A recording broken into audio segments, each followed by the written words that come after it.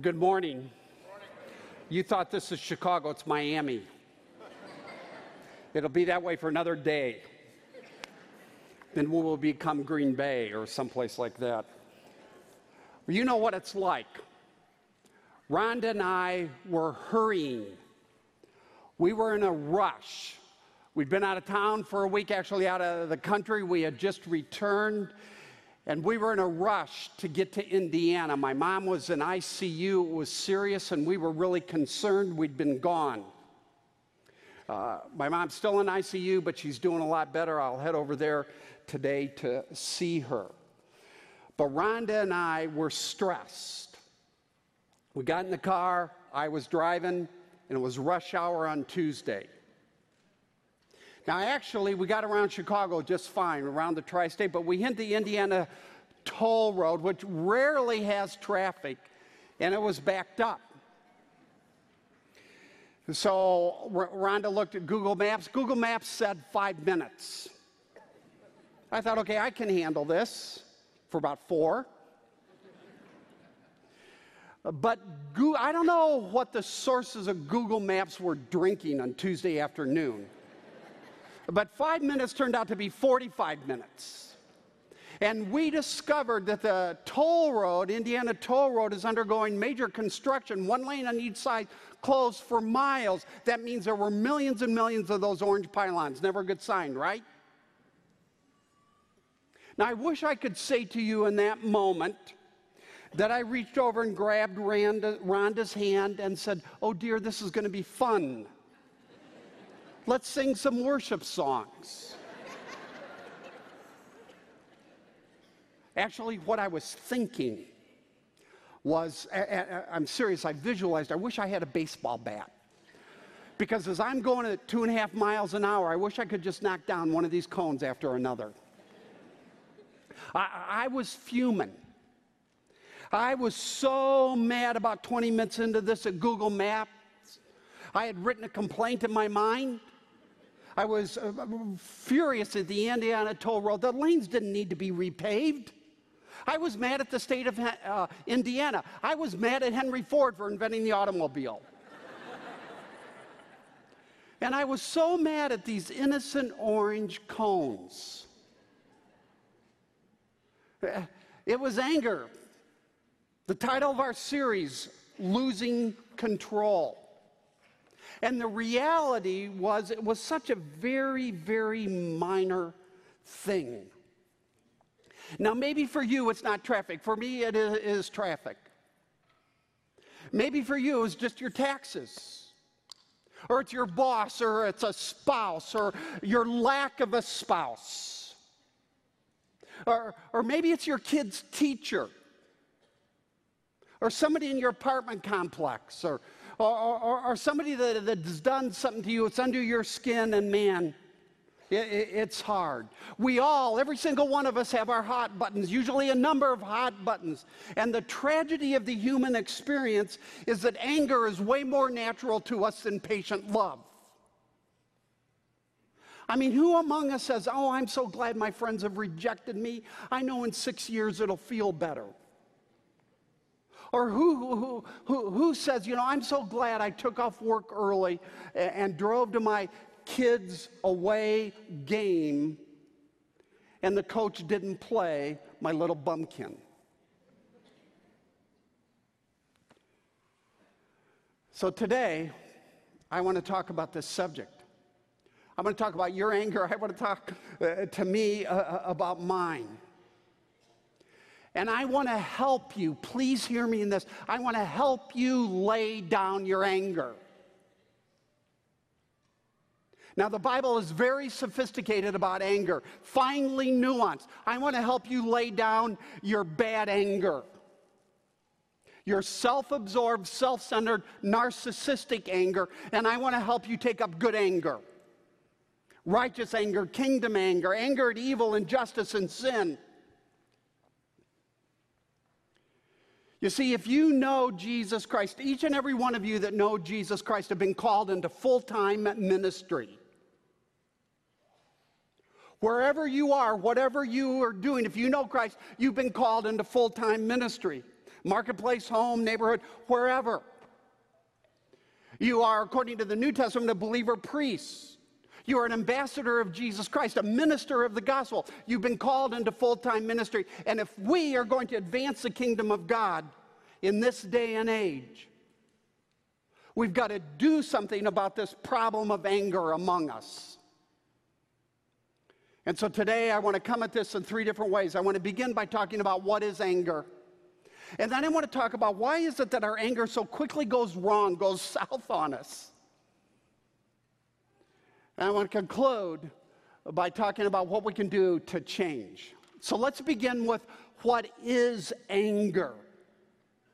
Now the Bible talks, and this is so fascinating because many of us tend to think anger, raised in the church, we tend to think anger is always wrong. No, that's simplistic. It's not the Bible. The Bible's finely nuanced on this.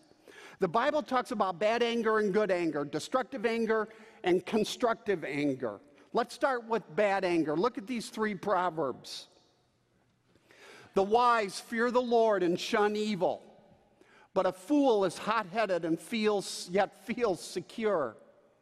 A quick-tempered person does foolish things, and the one who devises evil schemes is hated.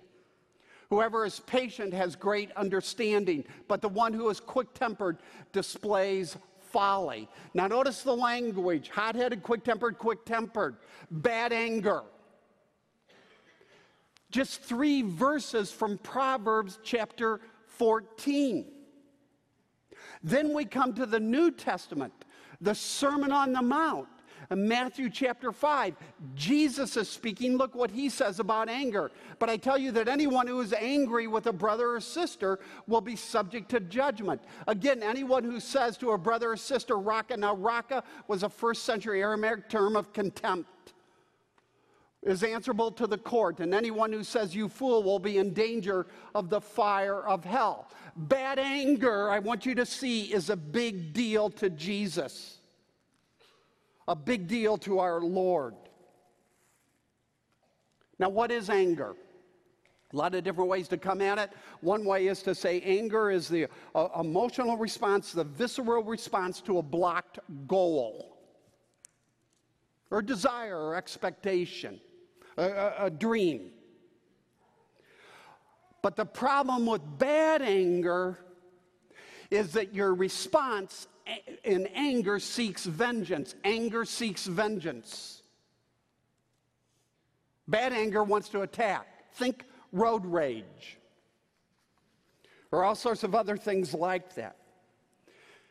Now, researchers tell us that anger is the most destructive of all the human emotions. And if you hold on to your anger, it's like continually drinking poison while you're hoping the other person will die. So destructive. You know that.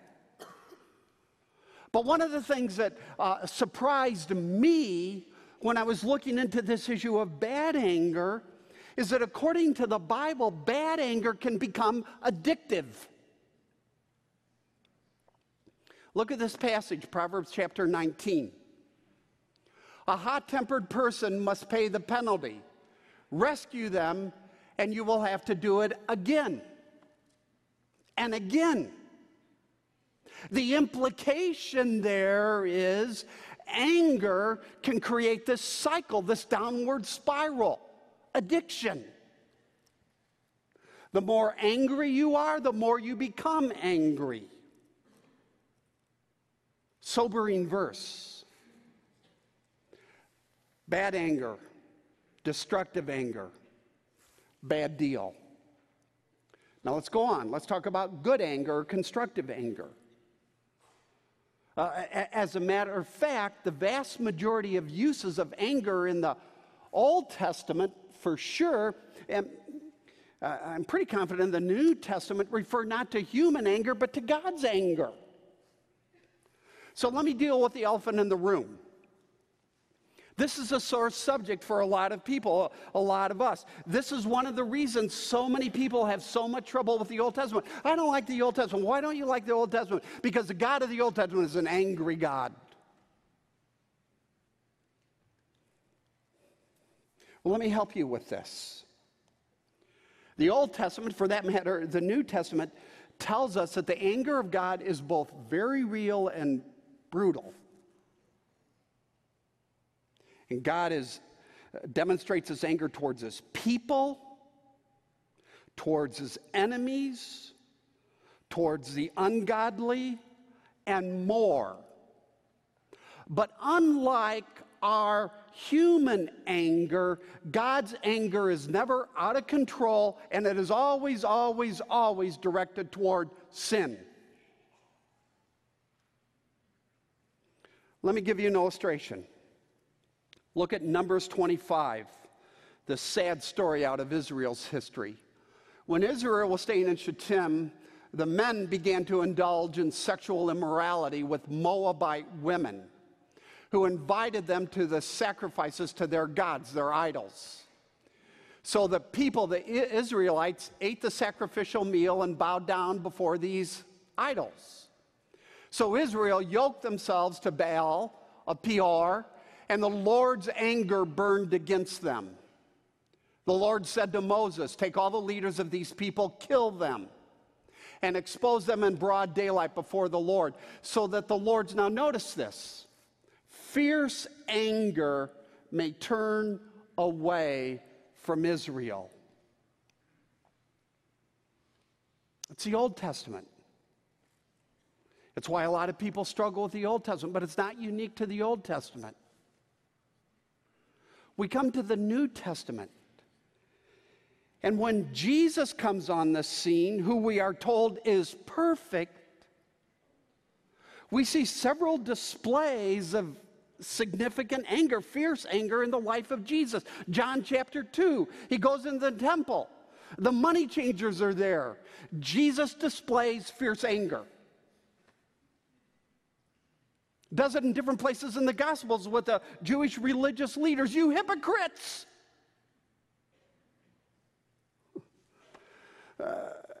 But here's why. You can't dismiss the Old Testament and the New Testament because of the anger of God. And I want you to hear me in this. You cannot have a God of love without a God of anger. You can't have anger without love. Because anger is the proper response when the object of your love is threatened. The proper response when the object of your love is threatened. So, for example, somebody attacks you, somebody attacks your kids. It's your anger that rises up inside of you spontaneously that catapults you into action, into protection. A woman loves a man. A mother loves a son. And the more she loves him, the more she hates the liar and the addiction in him. You cannot have love without anger. And anger in its purest form is love in motion. Love in motion toward a threat against someone or something you care deeply about. And there's too much oversimplification in the church today. Too much notion, guilt that, I'm angry, my anger is wrong. You can't have a God of love without a God of anger. So let me take this a step further. Ask yourself, what are the things that make you the most angry? Think about that. And as you ask yourself that question and as you think about it, what you discover are the very things that your heart loves the most. The things that make you the most angry are the things that your heart loves the most.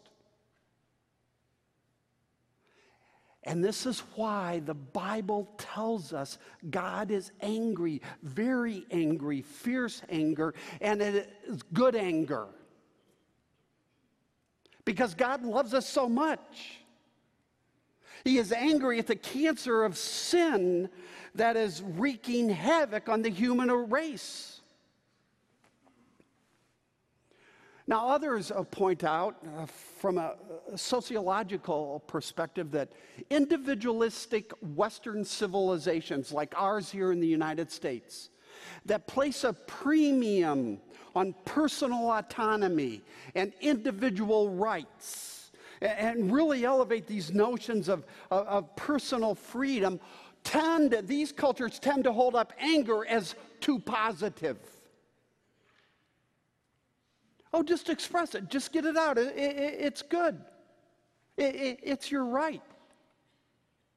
But conversely, more traditional cultures that place a greater emphasis on family and community and unity suppress anger. Good people don't get angry. It's harmful to the family. But the Bible has nothing to do with either. The Bible's finely nuanced about this subject. It tells us anger is both bad and good. Jesus Christ didn't die to free you from anger, but to make you angry at the right things.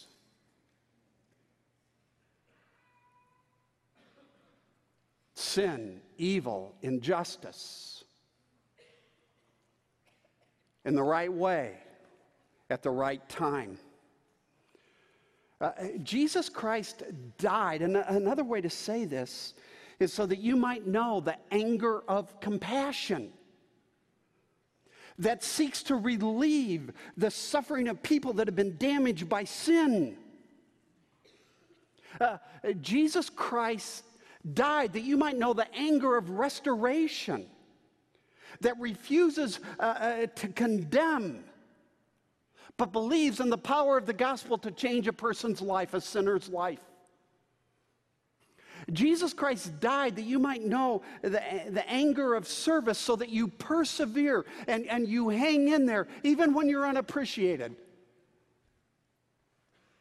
Call it motherhood. Or the anger of peace. You might hate disunity and give yourself to create harmony, starting with harmony in the home, harmony in the body of Christ. The Bible talks about bad anger, and the Bible talks about good anger. And it's finely nuanced. It's a sophisticated subject here. So let me go on now. And here we need to get honest. And we need to ask ourselves the question, well, why is it that so often my anger goes south? My anger becomes wrong. And why is it that I get all riled up and angry at the wrong things in the wrong way at the wrong time? Now let's go back to this anger chapter, Proverbs chapter 14. And look at verse 3. I want to show you a very interesting verse. A fool's mouth lashes out with pride, but the lips of the wise protect him. Now notice it says lashes out with pride. We would expect it to say, it's what we say, lashes out with anger. But it doesn't, it says pride. Why? Because anger is the fin and pride is the shark underneath the water. The shark is your self-centeredness. The shark is your need to control. The shark is your need to be seen in control. It's why we've entitled this series, Losing Control, because until you surrender control to God, you will never, ever be able to do battle effectively with anger. When I saw Proverbs 13, man, a light just went on. It just really, really struck me. And what I thought is, when my significance, my esteem, my pride is threatened, I lash out in anger.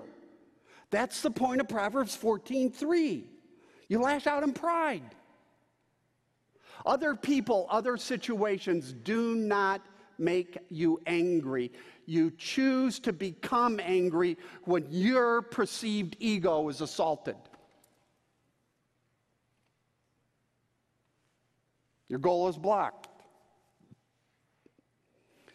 And usually, if you peel away the layers of the onion, what's underneath that is pride, control, self-centeredness. I'm talking about why our anger goes south. I'm not talking about good anger. I just finished a couple of weeks ago reading Augustine's Confessions. Augustine was an early church father. The Confessions are a story of his conversion to Christ at the end of the 4th century A.D. Some argue it's the first autobiography in the Western world. And in his Confessions, he talks about the fundamental human problem, our problem being one of disordered loves. That our loves are out of order. Our loves are distorted. So instead of, for example, of loving God and His agenda, we love ourselves and our agenda. And along the way, we take good things like careers and health and friends and family, and we turn them into ultimate things, and we expect a happiness from them that we can only find in God. Disordered loves. Look at how Augustine puts it. Look at these couple sentences.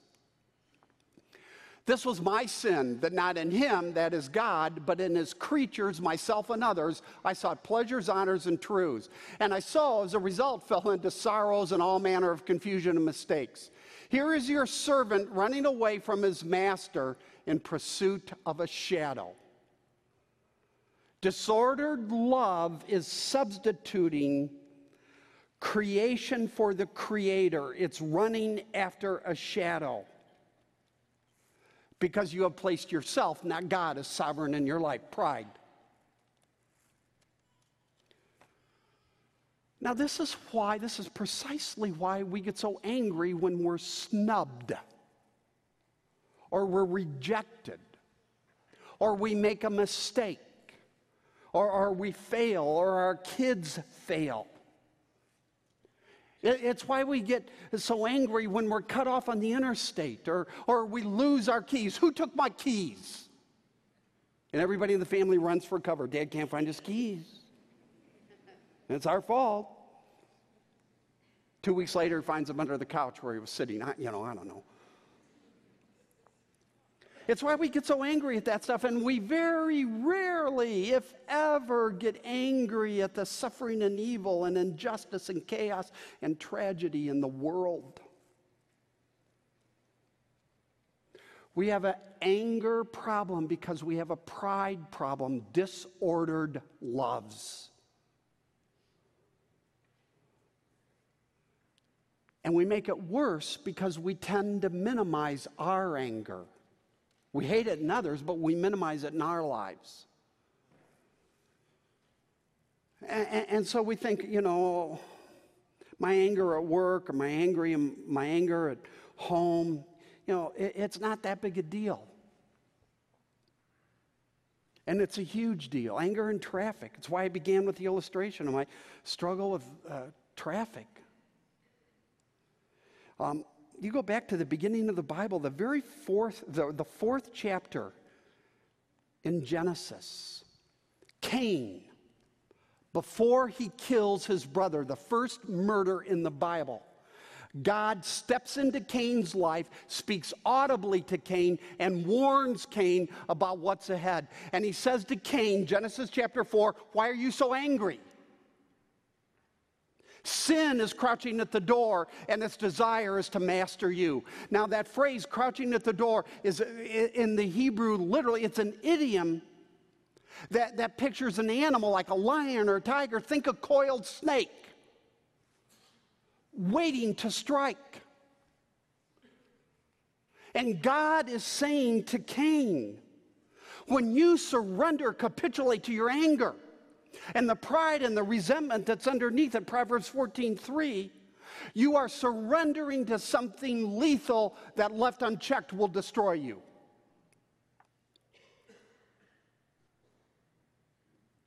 And so Cain, throughout history, bears this horrible legacy. Our anger goes wrong because of our pride. And it's a much bigger deal than we care to admit. So what do? It's my third point. How do we break the angry cycle? How do we find healing?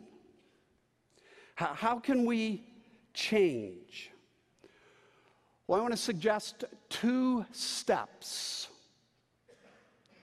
And if you're taking notes, get these. The first is you look within. The second is you look away. You look within and you look away. When I say look within, I mean you see and admit your problem with anger, your bad anger. You own it. You understand that your anger broken, pride broken. And you confess it. Now, if you're sitting here and, you frankly find your anger a little harder to see in your own life than, say, your spouse's, he's got the anger problem, not me,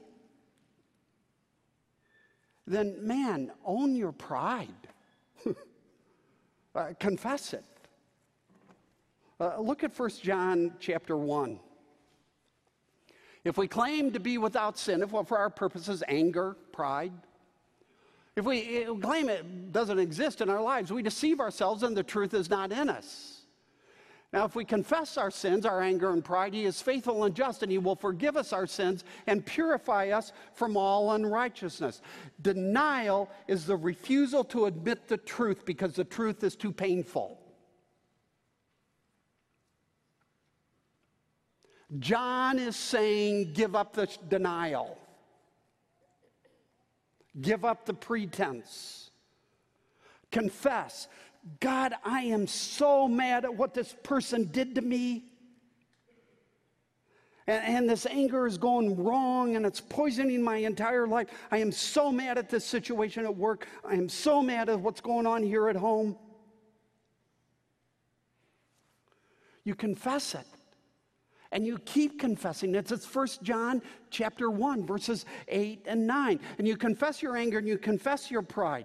Now let me take this a step further.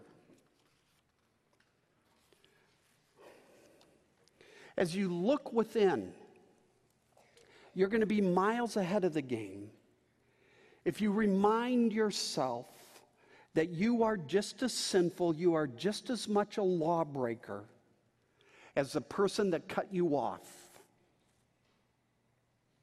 as the person that snubbed you, as the person that failed you. Key to confession is understanding that we are just as broken as the people that make us angry.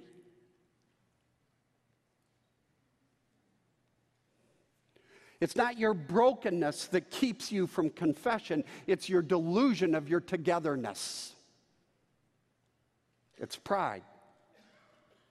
Now, you men, I want you to listen to me for a moment. One of the reasons we as men so rarely confess sin in our lives, and one of the reasons there's so much anger in our lives is because there's so much pride.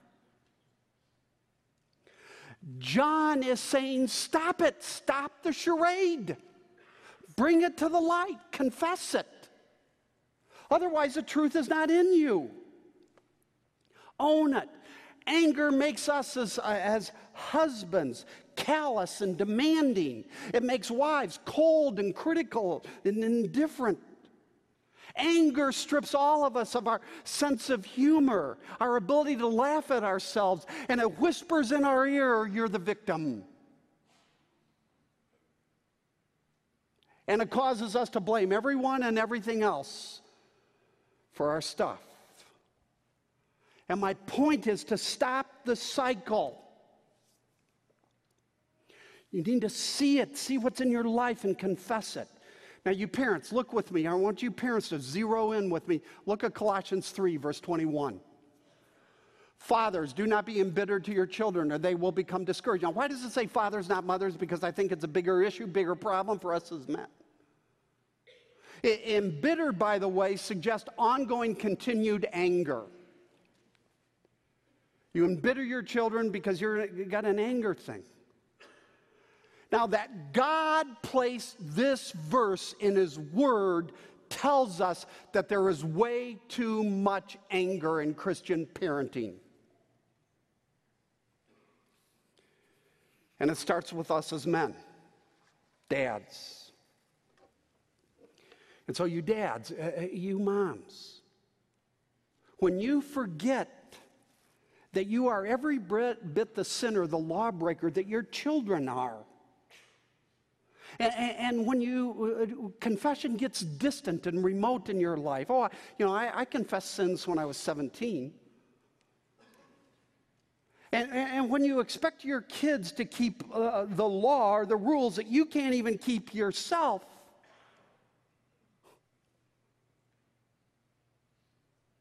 man, you're going to embitter your kids. Now, yes, don't misunderstand, we have rules in our homes. We call our kids to obedience. But rules and your call to obedience is always, always designed to show your children they need a Savior, that it's impossible for them to keep the law. Anything else is moralism, not the gospel. Now, what I'm saying is if you are an angry mom or you are an angry dad, the first step in breaking the cycle is to look within and to own it, to expose it, to bring it to the light. In the language of John, 1 John, is to confess it. Now, there's a second step, and that is to look away, to look to Jesus, to fix your eyes on Jesus. To look to Jesus and the forgiveness and the grace and the compassion and the mercy He offers you through His death on the cross. Now let me stay with parenting for a moment. It's been said that real change in your life doesn't come through getting married, it comes through having kids. Now why is that? Well, that's because being married can be like just being on one long date. But when kids come, everything changes. As one pastor said, everything heads toward the toilet. And what do as parents? We spend years sacrificing. Now let's say this little child of yours grows up and becomes a teenager. A rebellious, ungrateful, destructive teenager. And just hang with me, and one day he or she looks you in the eye and says, "I hate you." You have three options. One is you can withdraw, or the other is you can lash out, and you're older and you've had lots of practice, you'll be better at that. Or the third is that you can move close and absorb the anger and respond in love without retaliating in kind.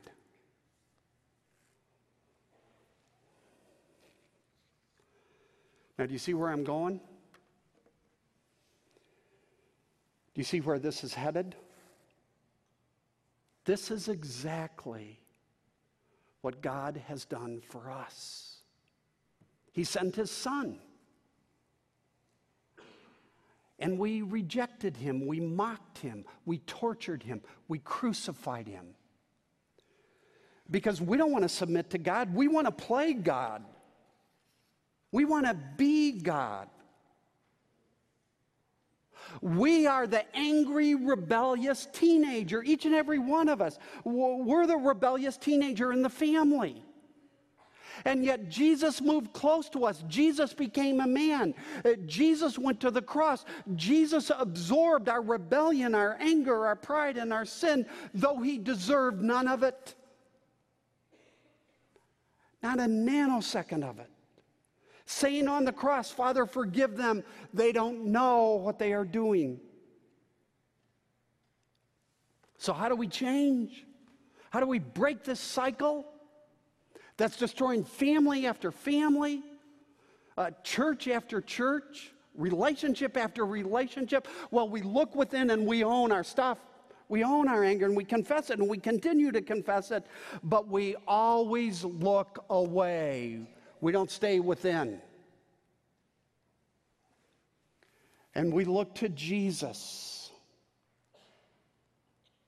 And when you see Jesus taking on himself your rebellion, your sin, your spiritual disinterest, your heart will be melted.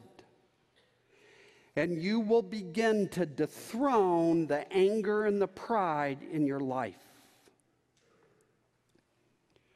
To the extent you continually tell yourself, Jesus did this for me. I'm the rebellious teenager. You will respond less in anger and more in love. You know the video game Angry Birds? One of the biggest ones ever. Biggest video games. I mean, you'll play Angry Birds, but you won't be an angry bird. Because in looking to Jesus, Jesus will change you from the inside out. Let's pray.